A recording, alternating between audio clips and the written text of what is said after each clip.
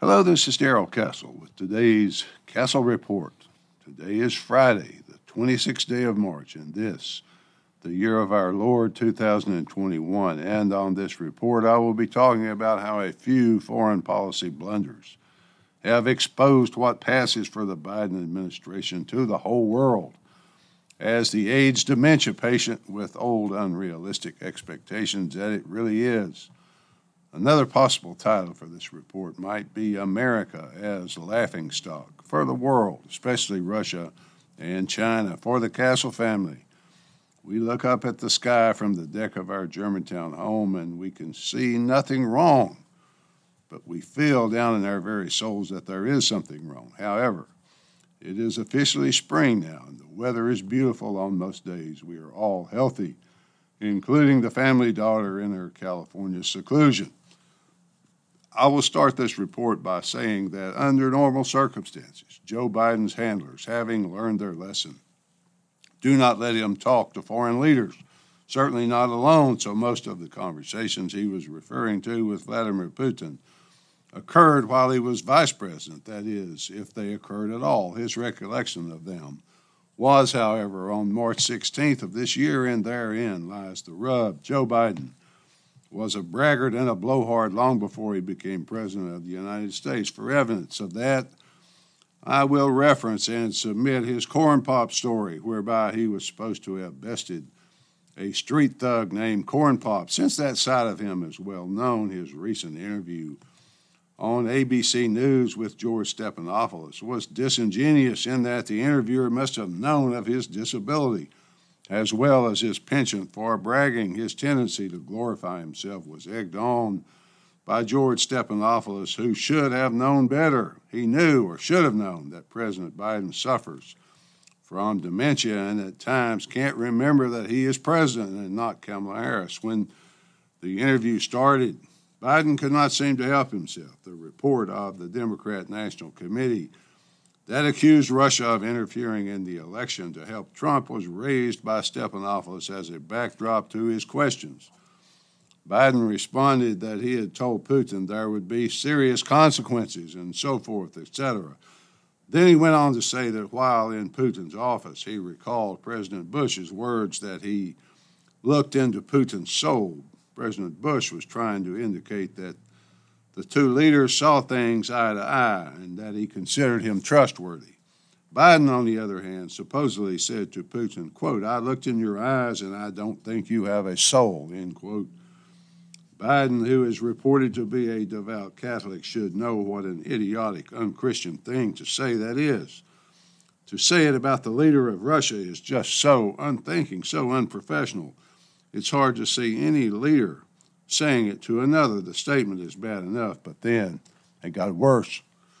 In a discussion about various Russians Putin had supposedly assassinated abroad, Stephanopoulos asked Biden if he thinks Putin is a killer. Biden replied, "I do." So he told the premier of Russia that he had no soul and then said on national television that the Russian premier is a killer. Putin reacted in his usual calm way, just smiled. When he was told about the interview, he later said, when asked about it, that as for his American colleague, he wishes him good health.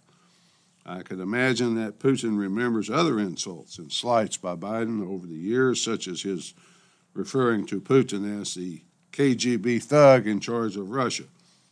These are things one does not say to foreign leaders, especially Russians, who have exceptionally long memories. These people both have thousands of nuclear missiles at their disposal, so it is shocking to think that the President of the United States would stoke his own ego at the risk of danger to the United States, especially since he is so obviously cognitively impaired. When Biden, when he is lucid, obviously believes that he has the upper hand with Russia and that Russia is without options. I would think that Putin probably sees Biden as the demented unfortunate that he appears to be, but the Russian people, fueled by their press, were outraged by the comments a Russian diplomatic minister said, quote, "This is the first time in history that an American leader has allowed himself a rude and unsubstantiated statement about Russia.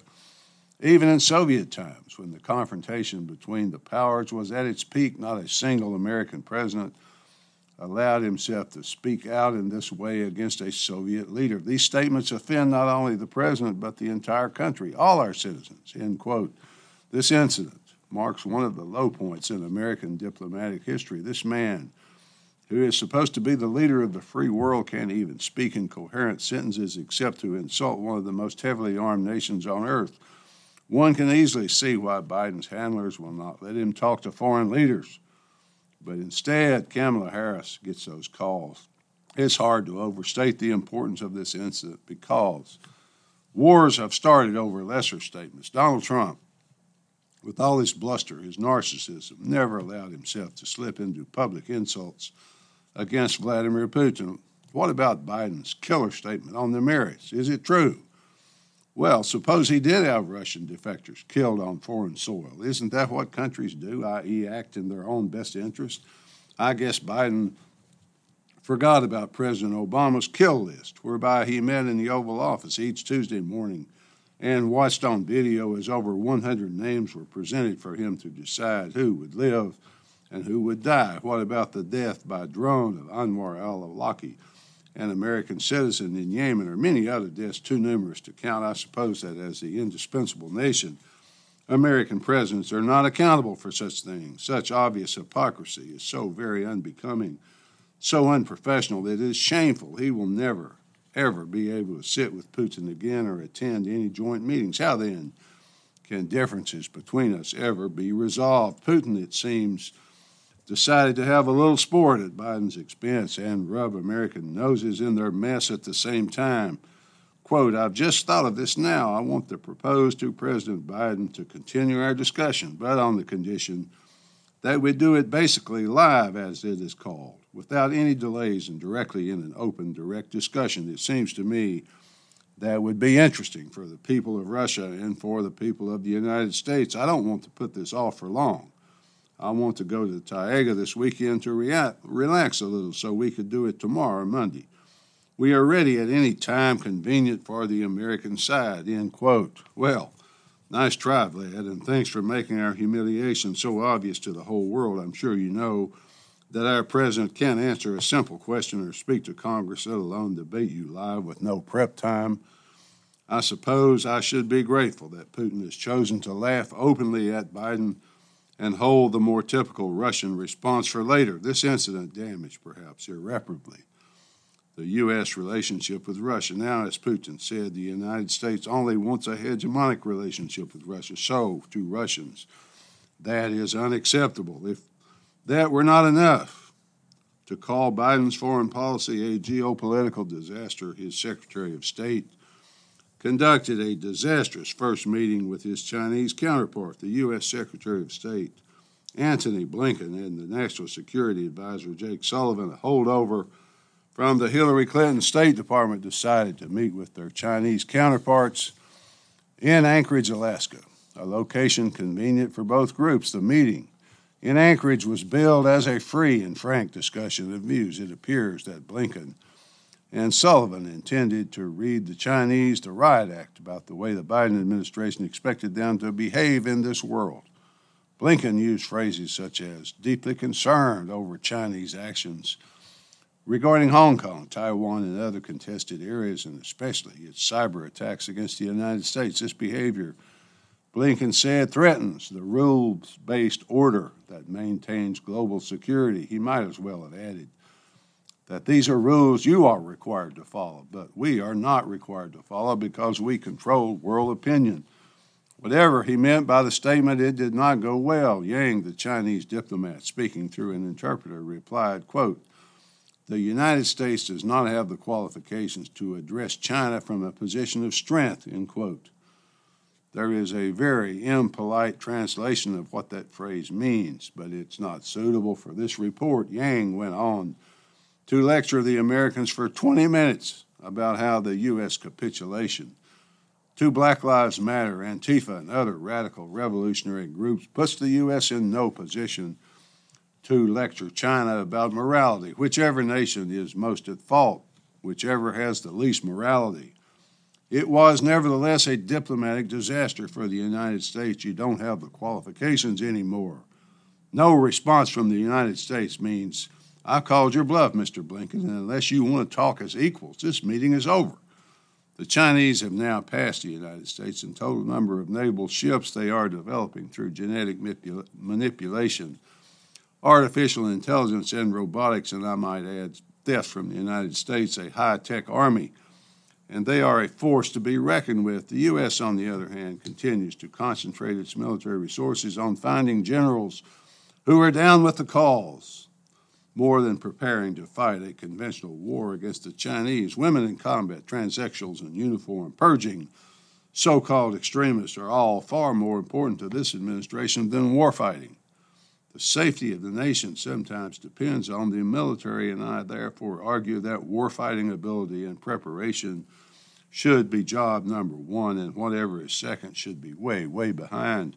Internationally, an attitude of contempt for America seems to be forming, America and its leaders. Who are the peers of the President of the United States, folks?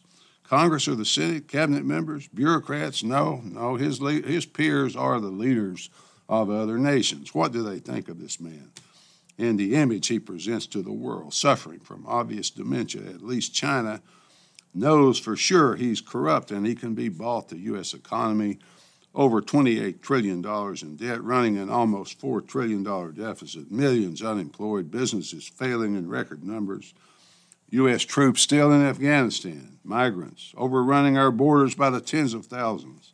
The leaders of other nations know we have now surrendered our moral authority. Finally, folks, Mr. Yang's response that the United States does not have the qualifications to address China from a position of strength was referring to moral strength more than military.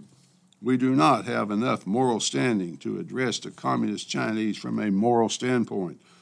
A very sad moment and a geopolitical disaster. At least that's the way I see it. Till next time, folks, this is Darrell Castle. Thanks for listening.